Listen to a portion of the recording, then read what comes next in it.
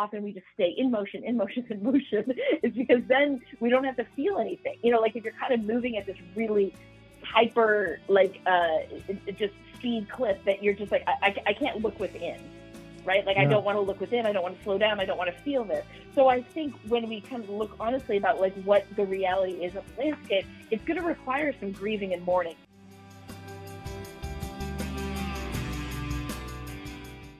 Hello, and welcome to Student Affairs Now. I'm your host, Keith Edwards. Today, we're talking about navigating trauma and overwhelm for ourselves as communities and organizations.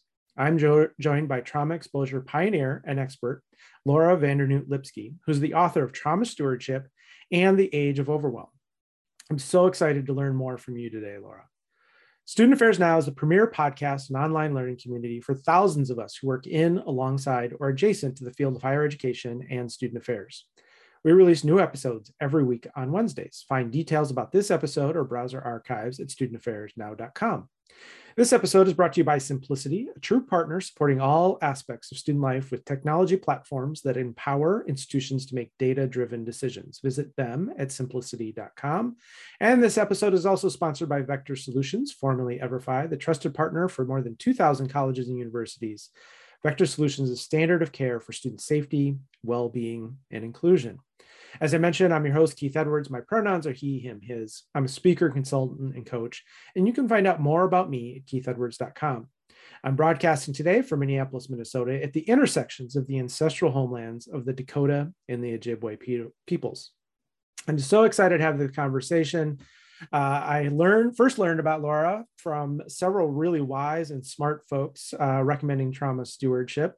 And I really was taken aback in reading the book and the stories that really resonated and connected with my own experience, the deep social justice lens, and also the New Yorker cartoons bringing some humor to it. And then recently reading The Age of Overwhelm. We recently had almost a year and a half ago, had an episode featuring myself and some other folks who have written a piece about trauma stewardship in student affairs and higher education near what we now know is the beginning of the pandemic. What we thought then was maybe the middle or nearing the end. And so I'm really grateful to have you here to help guide some of us who want to go about how we navigate our work individually, community, and organizations a little bit differently. So Laura, thank you for being here. And you're a trauma exposure expert. You've worked with many different organizations dealing with suicide prevention, recovery from natural disasters, and so much more. And you've taken that wisdom and put it into these two books. What else would you like to share with us in terms of helping folks get to know you a little bit better? Oh, well, thank you so much for having me, Keith. I'm really happy to spend some time with you today. You covered it well. That's a great introduction. So not much more. Do all sorts of trauma work and education, and am very, very, very passionate about working with adolescents and young adults for so many reasons. So particularly happy to have this conversation with you today. Yeah, wonderful. Well, let's begin, as good academics do, by laying out our terms. So could you maybe just kind of map a little bit for us when we're talking about trauma and overwhelm, and some of your terms of trauma mastery and trauma stewardship? How could you kind of sort of lay out some definitions and differentiate some of these for folks? Right. So, I'll go the least clinical route here. So when we think of primary trauma, if you kind of think about putting a lens on your camera, that zoom lens, and that's like where you're really going in very, very specific to when one has survived something that one would, describe it as themselves. And sometimes we don't describe it for ourselves, but other folks might identify it as being traumatizing. Part of what's challenging about these definitions is, it's personal and it's subjective, right? So what might be experienced as trauma by me, you, Keith, could be chilling, right? So it's personal and it's subjective, which is part of the reason we want to have a lot of grace and a lot of humility with each other and try to have, as they say in Buddhism, a beginner's mind about this, because it really is very, very individual in that regard, that it's not across the board. But, trauma, we often think about something that fundamentally shifts one's worldview. Like it is a fundamental, this is hard to for a podcast because I'm using my hands, but you're like, it's a whole shift in your worldview, right? So that's kind of primary trauma, something that you have experienced. Again, there's a lot of overlap here, but then vicarious trauma, we think more about bearing witness, about when you are out in the world and you are living your life, you are caretaking in whatever way you might be caretaking, or you're doing, whatever work you might be doing or whatever studies you might be studying. And as a result of what you bear witness to, you feel like the landscape looks different to you. And that can be, suffering, hardship, crisis, trauma of humans, other living beings, or ecologically what's happening on the planet. When you have that exposure, there can be vicarious trauma. As I said, there can be a lot of overlap. You can imagine somebody experiencing both primary trauma and vicarious trauma. And then I've been talking a lot more over the last, well before the pandemic, but many years, but not as long as I've been talking about trauma and vicarious trauma. Then there's overwhelm. So overwhelm is kind of where you pull the lens all the way back, put on that wide angle lens. And overwhelm can really just be any sense of like, wow, life is a lot. I got a lot going on in life. So those are the three layers that I often talk about it. And for me, it's always within this larger context, awareness of structural supremacy and systematic oppression, and understanding how that contributes to where we are. And I think part of what I've been spending a lot of time working with folks on is acknowledging that before 2 years ago, pre-pandemic, there's plenty to talk about. There wasn't anybody in the state of nirvana who I know before any of this. But part of what's been really challenging over these last couple of years is you've got the pandemic, you've got all the structural supremacy and systematic oppression surfacing. Obviously, it's not new, but it's surfacing in these horrifying ways. There's a climate crisis, also not new, but accelerating in absolutely awful ways. And then regardless of where any of your listeners are at politically, I don't know anybody who's psyched with what's happening with our democracy. So you have, whatever you came in with to these last couple of years, and folks, there's a lot of depletion, there's a lot of fatigue, there's a lot of overwhelm even then. Then you have these 4 additional layers, and it's a lot. And then, then there's a whole longer conversation of the intergenerational transmission of trauma and oppression and epigenetics and that piece as well. So, again, that's kind of the least clinical way to think about it, but those are some of the different things that we talk about. Well, I really appreciate that. And I want to come back to then trauma mastery and trauma stewardship, but I just imagine our listeners who are on call, alcohol poisoning, sexual violence prevention, mental health issues, suicide, ideation. These are things that student affairs professionals are dealing with. Both directly with students, but also indirectly as we case manage and navigate this. And then, of course, the overwhelm of all of the things that go on, of longer hours, more emails. I hear from folks who they're missing 30% of their staff. While the workload has gone up, people have left to do other things. And so the overwhelm that comes with that, and then these broader systemic structures and oppression coming in. So I think this is really salient.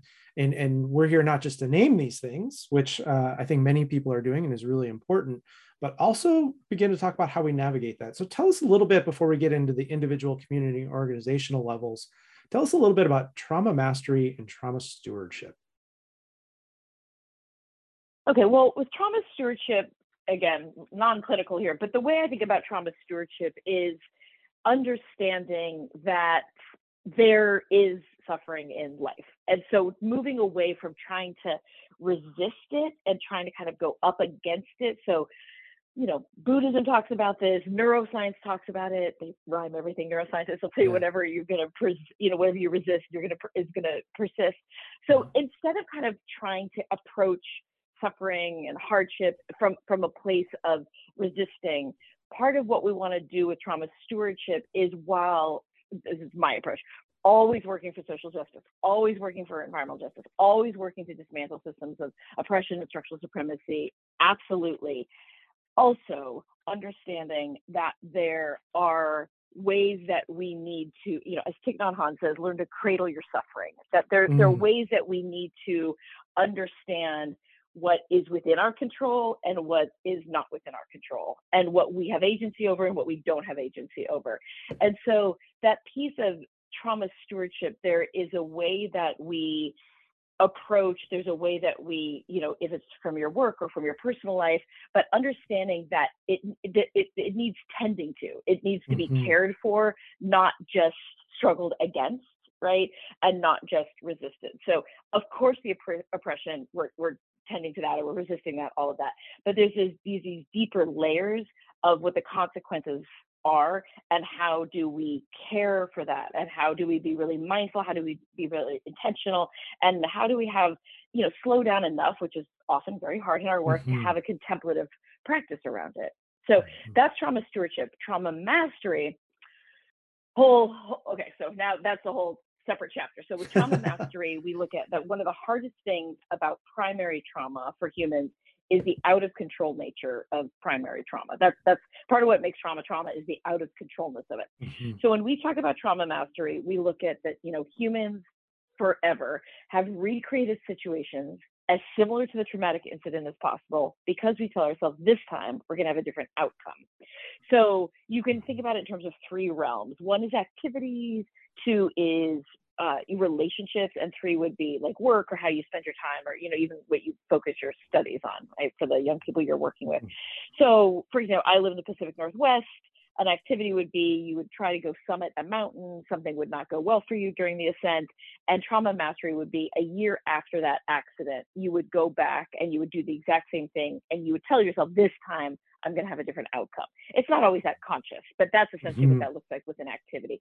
With relationships, we see this all the time, and I know you're working with a lot of young folks after high school and in university and college and higher ed. So this could be that experience where you're like, why are my 3 of my 6 friends the same annoying type of person? Like, what am I trying to work out in my friendship that I always have this type of friend, right? Or that feeling like you're dating your brother, you feel like you've hooked up with somebody who reminds you of like something where you're like, what is going on in my relationship? Like, I'm trying to sort something out here.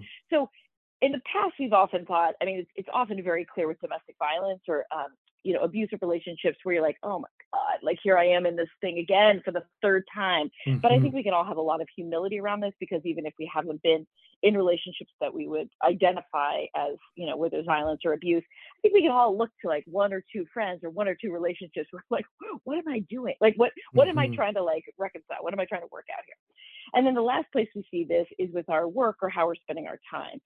So again, sometimes it's conscious, but sometimes it's not conscious. So, you might have somebody come in and want to study neuroscience because their mom was schizophrenic, but was never diagnosed with schizophrenic. And there's all this harm and suffering as a result of that. And they might not be aware that they're super, super interested as an undergrad in neuroscience, but that comes not just from some like, ooh, fascinating neuroscience, but, like, wow, there was all this trauma that I grew up with, and I want to better understand what was going on for this person I loved, right? Yeah. So that's the way it could show up, and certainly in work. So, some of your colleagues might have stumbled into the work they're doing, but I imagine a lot of your colleagues are doing the work knowingly or unknowingly because they are trying to reconcile something from back in the day in their own lives, right? Yeah. Either things did not go well for them in university, or, maybe one of their dearest friends took their own lives 15 years ago and they have been on a suicide prevention, focus track. So that's trauma mastery, where it's not bad or good, it's not right or wrong, but it's where we are either consciously or unconsciously spending our time in a way that we're trying to reconcile something.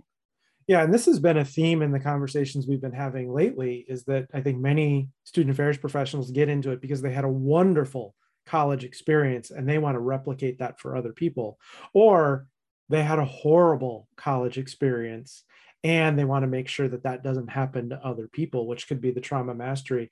And then one of the things that's so deliciously tempting is in these roles, we get to have so much influence with people who are struggling so much, whether that's coming out or suicidal ideation or wrestling with alcohol and substance issues or systemic oppression in its many different forms. And one of the unhealthy ways that that gets manifested becomes our identity. And then our identity becomes being the savior. And then if your identity is being the savior and fixing these things, then you work all the time, always available, always on, never a break. And it becomes a really unhealthy dynamic. And you're sort of illustrating to me how trauma mastery can be a part of what we're trying to work out there. Right. Yeah. That's beautifully said. Yes. And it's, it's complicated because part of what I think gets very fraught about this is, I don't want to totally overgeneralize, but I don't think anybody looks at the United States as having a strong suit in grieving and mourning, a culture here in the United States of grieving and mourning. And so part of what can be hard is when you survive a trauma, often in the United States, there's not a lot of support for the grief and the loss piece of it, the grieving and the mourning. And on the contrary, there's a lot of support for holding it together and sucking it up and honestly being very, very productive and even hyper productive around it, right? Just so fixing it rather than moving through. Well, yeah, definitely not moving through it, because that would take time and that would take some intentionality, and that's not how we roll in the United States. But it's that whole thing of you go through something and you're going to get props if you start a foundation within 10 days of some horrific thing happening in your life, right? So it's it is that level of lack of ability to let your heart break and your mind be blown, and really that kind of decompensating that needs to happen. So then what can happen with trauma mastery is then we can think, and this is, coming from me, who was the queen of that. So I come to this conversation with a lot of humility, is, you can think, well, okay, well, if I work 100 million hours a week, that somehow that is going to tend to this place of hurt within, that this broken heart, that this is going to tend to that original trauma. And it doesn't, because there's nothing inherently healing about doing any of this. So there might be healing elements, but for example, you, with where you're in these very, very large systems and structures, and let's assume that there's never an intention to cause harm, but they're often not nimble, they're often not flexible. So both as a student in those, right, and as somebody who's working in those, you can be thinking, oh, I'm tending to this trauma over here, and I'm going to make this better over here. But because of all the ways that those systems and structures operate, it can actually be you're keeping these really significant wounds open. And there's nothing, there's just, everybody who's listening knows this, who's been through anything, there's nothing that is going to substitute for, you have to walk through that fire of grieving and mourning. There's no substitute for that, right? And so we can be distracted and we can do incredible work and we can put a lot of time in over here, but that is not going to touch what needs to happen for our own grief and our own loss. But I think, to your point, part of what gets really hard is in a larger society where there's not the support for the grieving and mourning, it can get really, really confusing. And let's remember, the systems that you're in and so many other people are in, people will just take anything you have to give. So if you're willing to work 100,000 hours a week, it's very rare that you're going to find a place that's no, really, you should pace yourself. Slow it on down. Let's find a sustainable culture. A lot of those places are going to be yes, please give us 100,000 hours a week, because we're so over deployed. Yeah. Well, I really appreciate this. And I think that you've already made it clear that you really do think about what the individual can do and the systemic, what can organizations do, and what can the people we're in relationship with do.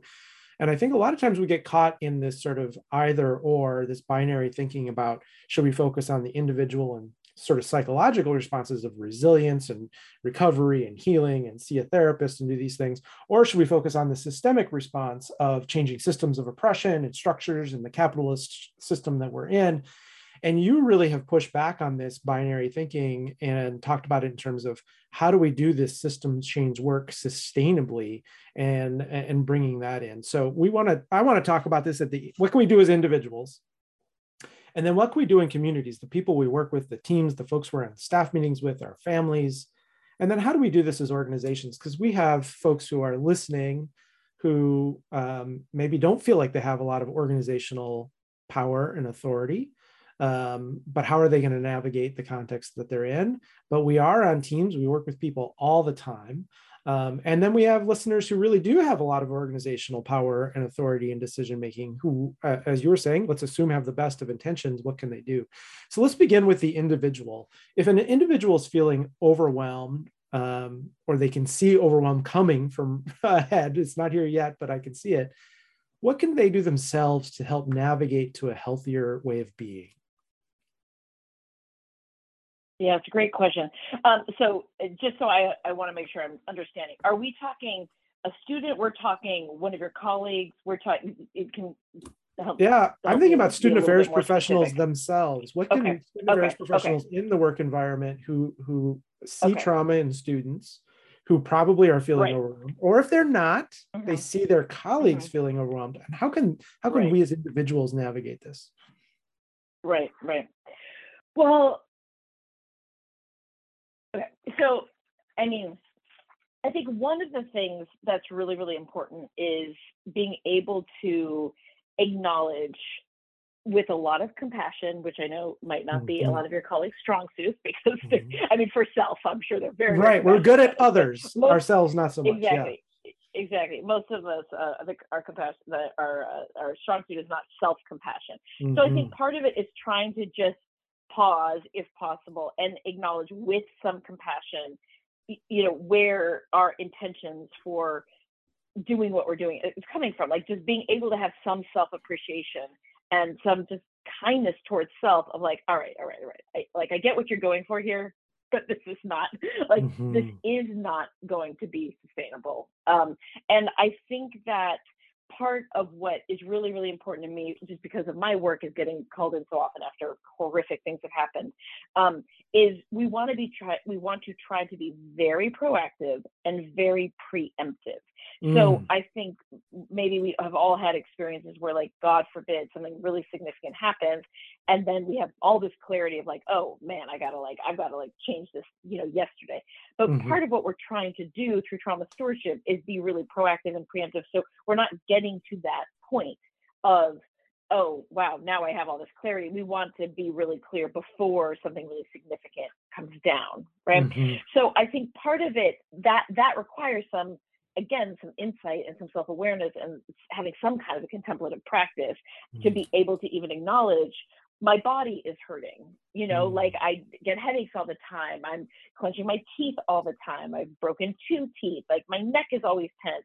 I feel fatigued all the time. Like just something of just like, oh, wait, I'm feeling this in my body. And then having some awareness of how we're doing in our mind and our heart and our spirits, like our own mental health. Right. Hmm. And I think, this can be very, very hard with what you're saying in terms of if folks are seeing something come down, because so often, again, part of the reason we might be really good at what we do is because we're so hyper focused on others. And so part of what I try to do in my work is try to encourage people to, like, yes, and we can do that, but also have some self-awareness and like, how am I actually doing? Knowing that the first place we see harm, like the first place that harm is going to happen is going to be in our own health. And that's going to be physical health. And it's going to be our own depression, our own anxiety, our own PTSD, our own OCD, all of that. And so if if someone sees that overwhelm is like there or approaching, then it's making a decision. I want to do something about it, and I'm willing to do something about it before, God forbid, things get like really, really, really to a place that I can't come back from. Hmm. But Keith, as you know, so often what's hard is like it could be very evident that things are very overwhelmed and all that's happening, and we just, for whatever reason, we're not seeing it. And that's certainly how I came to my work around vicarious trauma, was like absolutely having no self-awareness around that, even though I was blessed that I had a lot of people pointing out to me that I was tripping and I needed to do something. So that's the other piece that can be really hard, is not having that self-awareness. And that goes to your other piece about the other level of, that's why it's so imperative that we're surrounded by at least one or two people who feel like they can say something to us really directly and really explicitly. Whether or not we listen, that's a whole other thing, but at least that we're not doing this in an isolated way. And I don't mean just isolated in your apartment during the pandemic isolated. I mean like that we are willing to do this work in collaboration, so that you're able to say to at least one or two of your colleagues, like, hey, self-awareness might not be my strong suit. And in fact, I mean, there's all this research that, for humans, we're not our own. Like, that's how it is. But being able to say, like, if you see me tripping, like, if you see me getting grandiose, if you see me being completely obsessive, if you see me, like, not, like, it's not your responsibility, but, like, please say something to me, So I think that's it kind of depends if we have our own self-awareness around it, right? Or if we don't have that. And then once you do have that, then what do you do about it? And then what do you do about it is hard, because that often means like you got to change gears, right? We've got to have more balance. We've got to like slow it down. We've got to be more mindful.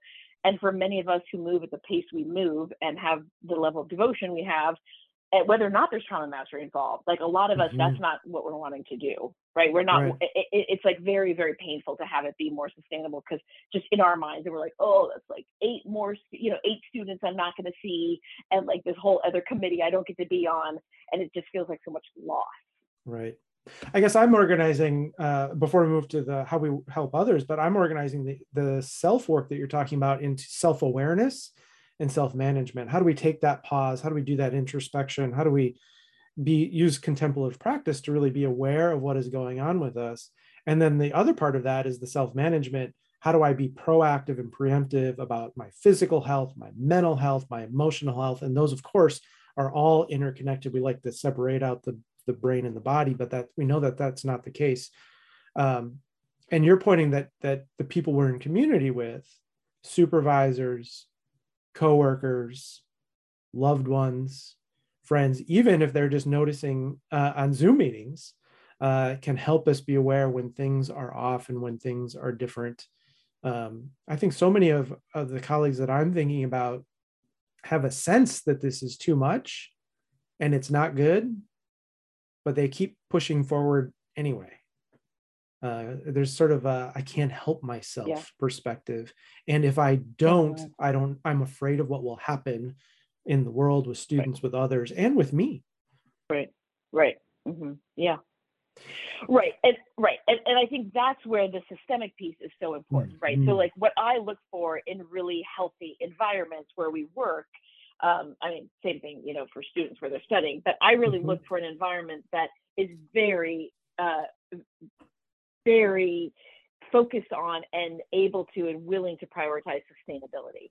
So that is, it's really, really important. I mean, yes, I'm not naive, and I know like a lot of folks are not working in those environments, but I always want people to know what they deserve and what they're entitled to, that they deserve to work in an environment that is not full of martyrdom. They deserve to work in an environment where, student affairs, wherever they are, is not saying like, okay, we're having our employee of the year banquet and you're the employee of the year. Thanks for being on call every single second and never calling in sick and, pushing through both mono and COVID. That was awesome to come in and just essentially, never taking time to eat or go pee for the last 5 years. Like, you're the employee of the year. Like, that is not we really, really, really want to move away from any kind of martyrdom.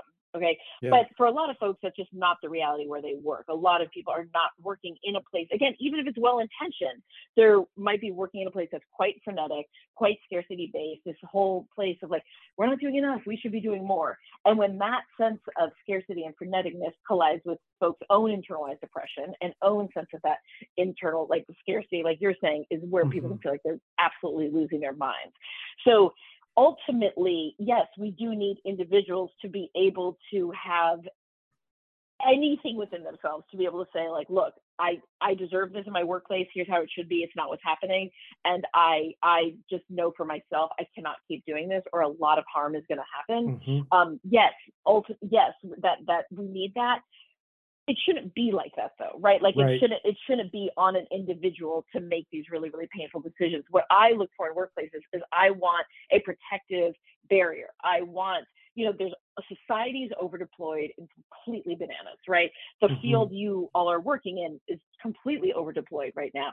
So when we do this work, what I look for is I want folks to have, where they're working, some kind of a protective barrier of, okay, that's all true, and that's heartbreaking, and it's mind-blowing, and it's incredibly sad and tragic and, just ineffable. And also, we're not going to dismantle the harm out there while we're replicating harm in the work we're doing here at Student Affairs. Like, while we're trying to tend to all these young people, we cannot be dismantling all this oppression, dismantling everything that is so deeply problematic and harmful out there while we're replicating it here, even if it looks noble, even if it looks like, oh, look how earnest.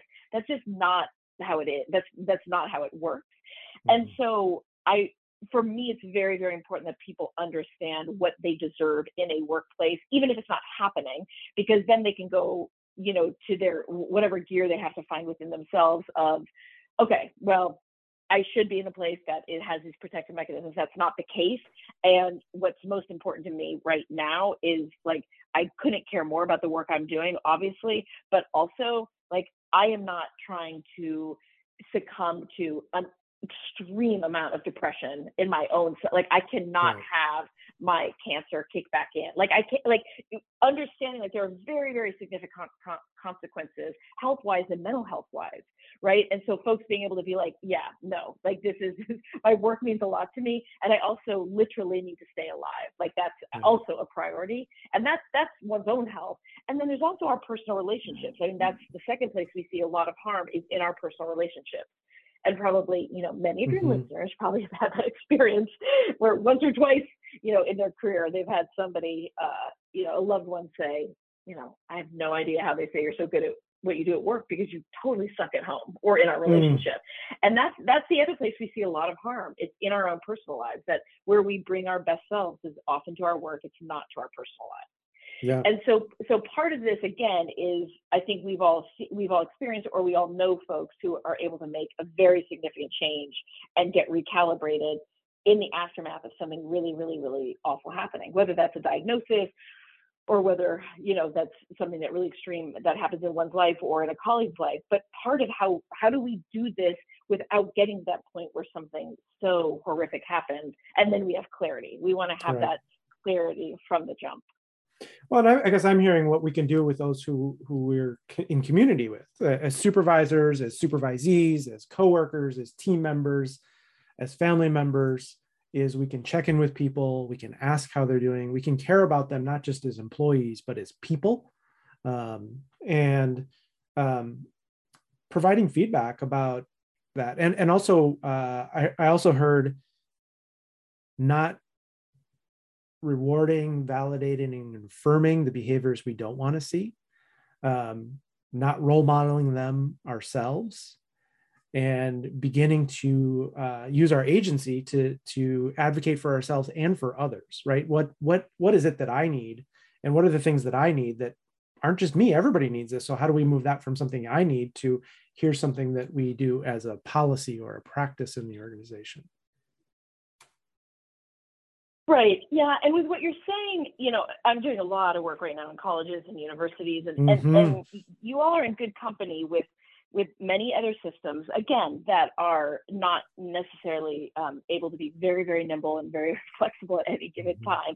And so what I support folks in your field and, you know, in hospitals and in courthouses and these larger institutions, understanding that it's one thing if you come to this work or, you know, you've been in this work and let's say your landscape, I mean, I think work for you all has been hard for a long time. And again, there's been these last couple of years, but it's one thing if you come to this work and you're like, okay, it is very clear to me that this is like just absolutely off the charts in terms of what the needs are and the lack of resources, like how many needs there are, we don't have the resources for it. This is completely just I have this clarity that this is an over deployed system. Yeah, you understand student affairs very well. You know, and like I am going to choose to work here, and I'm going to choose to bring my A game, and I'm going to do everything I can. But here's the thing: I will not internalize any of this bullshit. Like I am not going to internalize the dysfunction. I'm not going to internalize how, like, the roots of how all this went awry, whenever it went awry in terms of being over deployed. I'm not going to internalize that there's way more need than there is resources. Like, I'm not going to internalize it. I'm going to show up every day. I'm going to do the best I can. I will bring my A game. I will be committed, but I'm not going to internalize this. Right. That is very, very different. Like having that approach. Now, again, easier said than done. It's not like that's anything I've ever done well in my life at all. But having that approach is very different than if we show up and because of our degree of devotion, our degree of dedication, our degree of caring, our own trauma histories, whatever it might be, that we show up and somehow we think that I'm not doing enough. I should be doing more. And in fact, if I did this and this and this and this, then maybe I could like outsmart this whole thing. Right. That is what really, really messes with you. That's what keeps you up at 3 a.m. That's what has you not attend, your own kid's soccer game because you're still at work. That's what has you miss your like loved ones, celebrations. I mean, that's that like level of obsessiveness, right? So that's very different than if I'm approaching this from a place of like, I'm internalizing this, and it's connecting, and it's very easy to do, right? Because it connects with my own internalized depression of my work is saying I'm not doing enough and I should be doing more. The field is saying I'm not doing enough and I should be doing more. And that connects deeply with something inside of me where I feel like I myself am not enough and I should be more for my own internalized depression. I mean, you can see how that, like, it's just such a perfect storm. Yeah, again, you're connecting the internal experiences with the systemic experiences.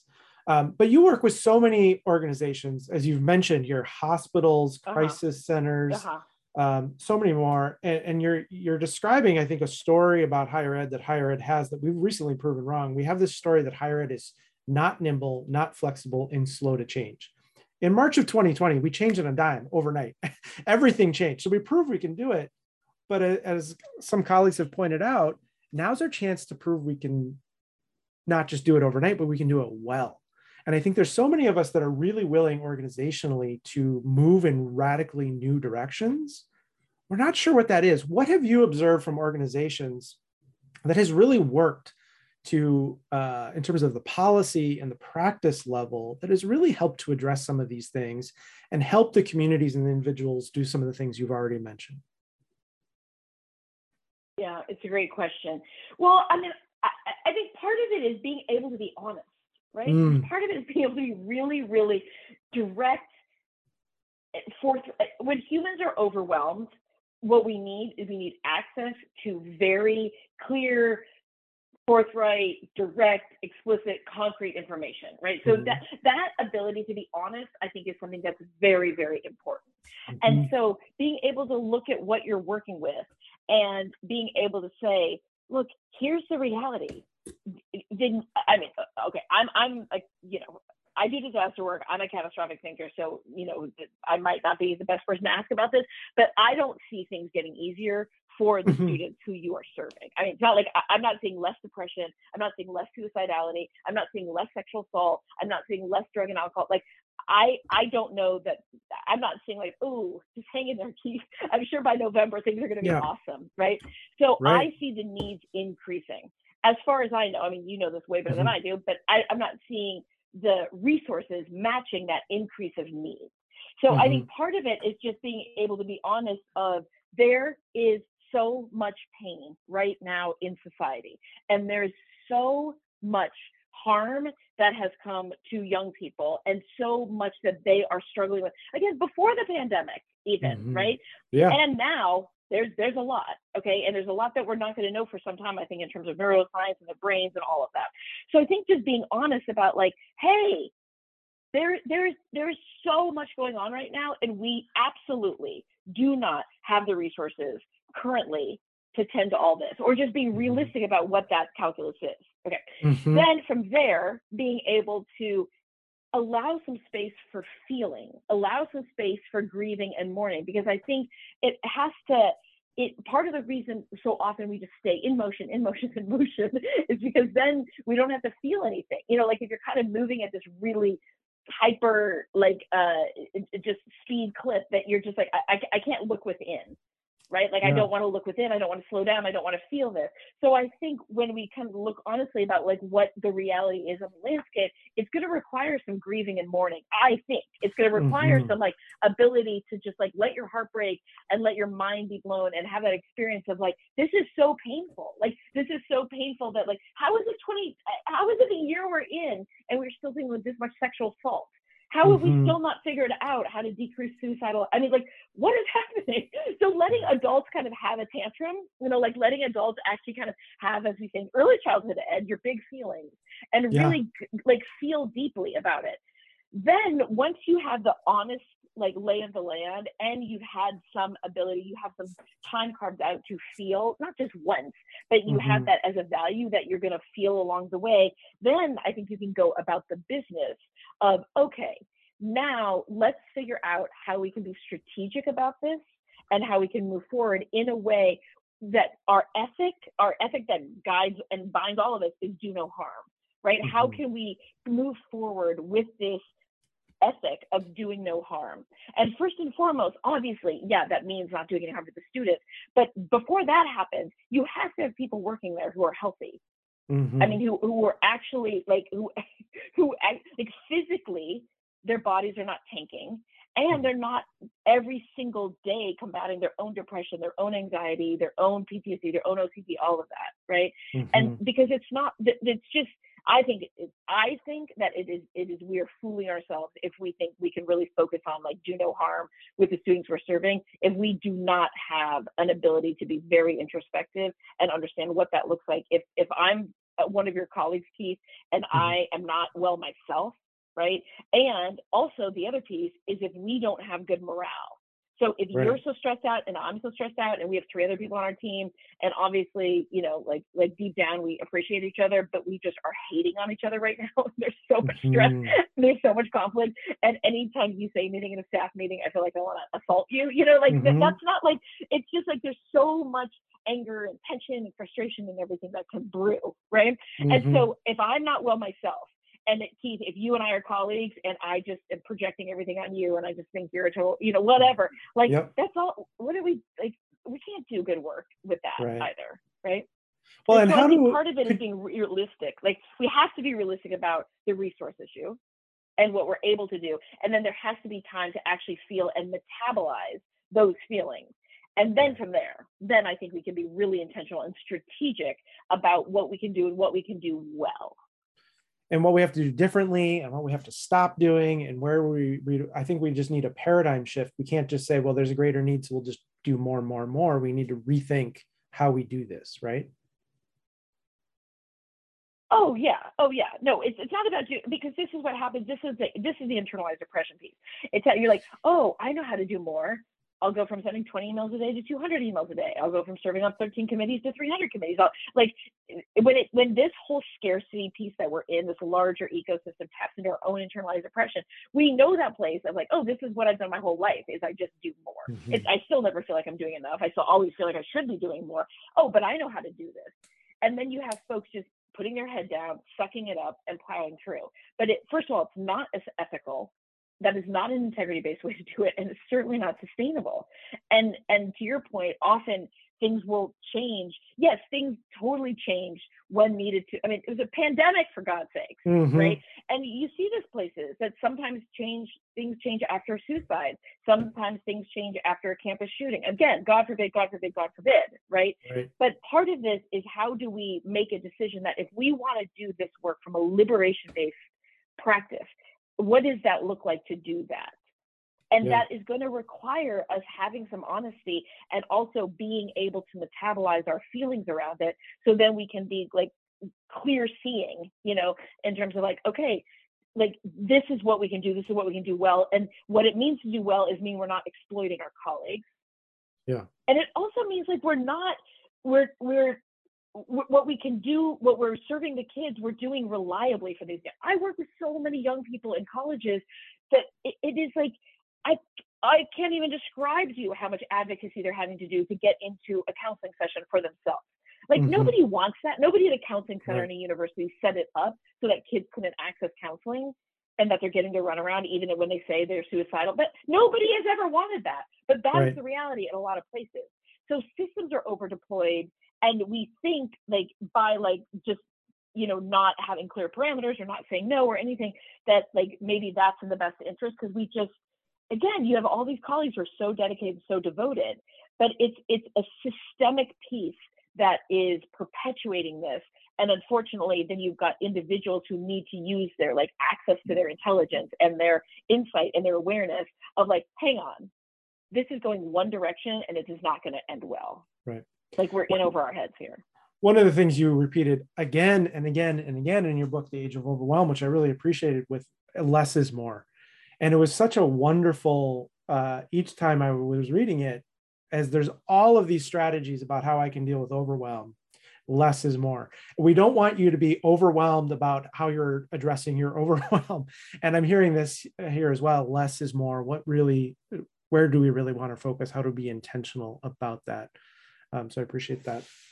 We are running out of time. And this podcast is called Student Affairs Now. And we always like to end by just inviting our guests to share what is it that you're thinking, troubling, or pondering now. Might be something that you're really focused on in your work and on kind of on the cutting edge of your thinking, or maybe something that's just really present with you now. And then we'd also love for you to share where folks can connect with you. Your team at the Trauma Stewardship Institute has given us many, many things that we'll share in the show notes, from books and resources and visuals and handouts and podcasts and more. But what are you troubling now, and how can folks connect with you? Okay, well, I mean, what really continues to be at the and again, I admit that, with the work I do and just how I move through the world, that I might not be the most hopeful person right now. So part of what is at the fore of mind for me is how are we going to continue to create conditions so folks can metabolize everything that is heartbreaking right now, everything that is mind-blowing right now, everything that has a lot of folks feeling like they're in a deep sense of shock right now. How do we metabolize that in our own nervous system? How do we metabolize that in the nervous system of where we live, of where we work, of, for you all, your campuses and your communities, our regions, our country? How do we tend to our nervous system, both individually and collectively, and continue to metabolize everything we need to, so that we are not getting to a point of saturation, again, individually or collectively, and certainly that we're not getting to a place of rupturing, which I think is happening so much as we get saturated, and then there's this rupture that happens. And specifically with that is, I think, given that for me, I'm not really seeing an end in sight anytime soon for so many of the things that you have astutely raised. I'm not seeing an end in sight anytime soon, pandemic wise. It's going to shift, and yet this is still going to be a long haul. I'm not seeing an end in sight, certainly for oppression. Folks are working on it, of course, as they have forever, but that's not ending anytime soon. The climate crisis, same, our democracy. So it's hard, it's really, really hard for humans when there's not an end in sight that you can really wrap your mind around, right? So part of it is, how do we both tend to everything that we've been going through and simultaneously shore up for what is to come, not in a bracing way, not in like a catastrophic thinking way or a future tripping way, but how do we make sure that we have as much care as we can for ourselves and as much cradling of that suffering as we talked about earlier, while also knowing that, okay, there might not be a light at the end of the tunnel for a while for some of these things, and where are those reserves going to come from? Right, but you're talking about You're talking about hope, being proactive and preemptive about cultivating our own sense of hope. You're reminding me that just like gratitude isn't necessarily a feeling, but a practice. How can cultivating our hope be something we put intention to, so we can move forward in the ways we want to? Yeah, I think there's hope, and there's also being very realistic, right? There's also being very realistic about, like, this is what the current landscape is, and certainly it's different. Again, personal, subjective, it's different for everybody, but trying to be very, very realistic. And from that place, in Buddhism, they talk about, like, wake up to the present moment, like really waking up to, like, okay, here's what is happening. And given that, what do I need to do to make sure that I am not becoming saturated day after day and getting to a point of rupturing? Again, that can be individual or collective, right? And then what is my plan for how, for the long haul here, I am going to be able to tend to myself and tend to my loved ones and tend to my work and, tend to these larger collective responsibilities that we have. Yeah. We're going to, like I mentioned, we're going to share so much in the show notes about places where people can connect with you and the Institute and the work that you're doing. What do you want to highlight and mention here? Well, so Yeah, I mean, on our website, there's resources, TED Talk, interviews. There's a lot of handouts that folks can download, just for free there. Something that might be of interest to your colleagues and the young people you work with as well is we have started a podcast. So the title of the podcast is Future Tripping. It's on all the platforms where you find your podcasts. And part of what is really important to me about what we're doing with the podcast is we are wanting to make sure that, to the best of our ability, that young people, young adults, adolescents, folks, in higher ed can find support for themselves there. So every other week we are focusing on either we're having somebody on who is a young adult, an adolescent themselves, or somebody who specializes or has something particular to offer. And people can write in with their questions or call in and leave voice memo questions. We really want it to be interactive, even though it is a podcast. So we want to take questions. And anything that we can do to further support folks who are young adults, adolescents, through topics covered in this podcast, we're really wanting to do that. And every podcast, we're going to make sure that, there's strategies involved and everything. But that's something that might be of interest, both, again, for the folks who you're serving, and then also for your colleagues to be able to learn both, from peers, but also, like listening in on these conversations with young adults about what is at the fore of their mind, what's really weighing on their hearts, what's feeling really loud in their minds recently. So that podcast is called Future Tripping, and the Instagram is @Future Tripping with Laura. And then just, anything that I or my institute can do as a resource, I just want folks to know that I really, really avail myself. Yeah. Well, thank you. And we'll link to that. Of course, we're big fans of podcasts, and so are our listeners if they're listening. But I also, there's so many resources on your website that you've really made available: visuals, handouts, great resources. We'll provide all of that and more in links in the show notes. Thank you so much, Laura, for taking time to join us. This has been terrific. Thank you so much for your work, your books, your insights, and everything that you've shared with us today. I also want to thank our sponsors of today. Yeah, thank you. I want to thank our sponsors, Simplicity and Vector Solutions. Simplicity is the global leader in student services technology platforms with state-of-the-art technology that empowers institutions to make data-driven decisions specific to their goals.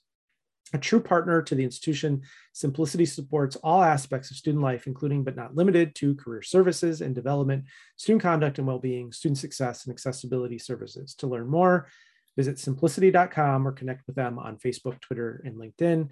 And Vector Solutions: how will your institution rise to reach today's socially conscious generation? These students report commitments to safety, well-being, and inclusion are as important as academic rigor when selecting a college. It's time to reimagine the work student affairs as an investment, not an expense. For over 20 years, Vector Solutions, which now includes the Campus Prevention Network, formerly EverFi, has been the partner of choice with more than 2,000 colleges and universities and national organizations.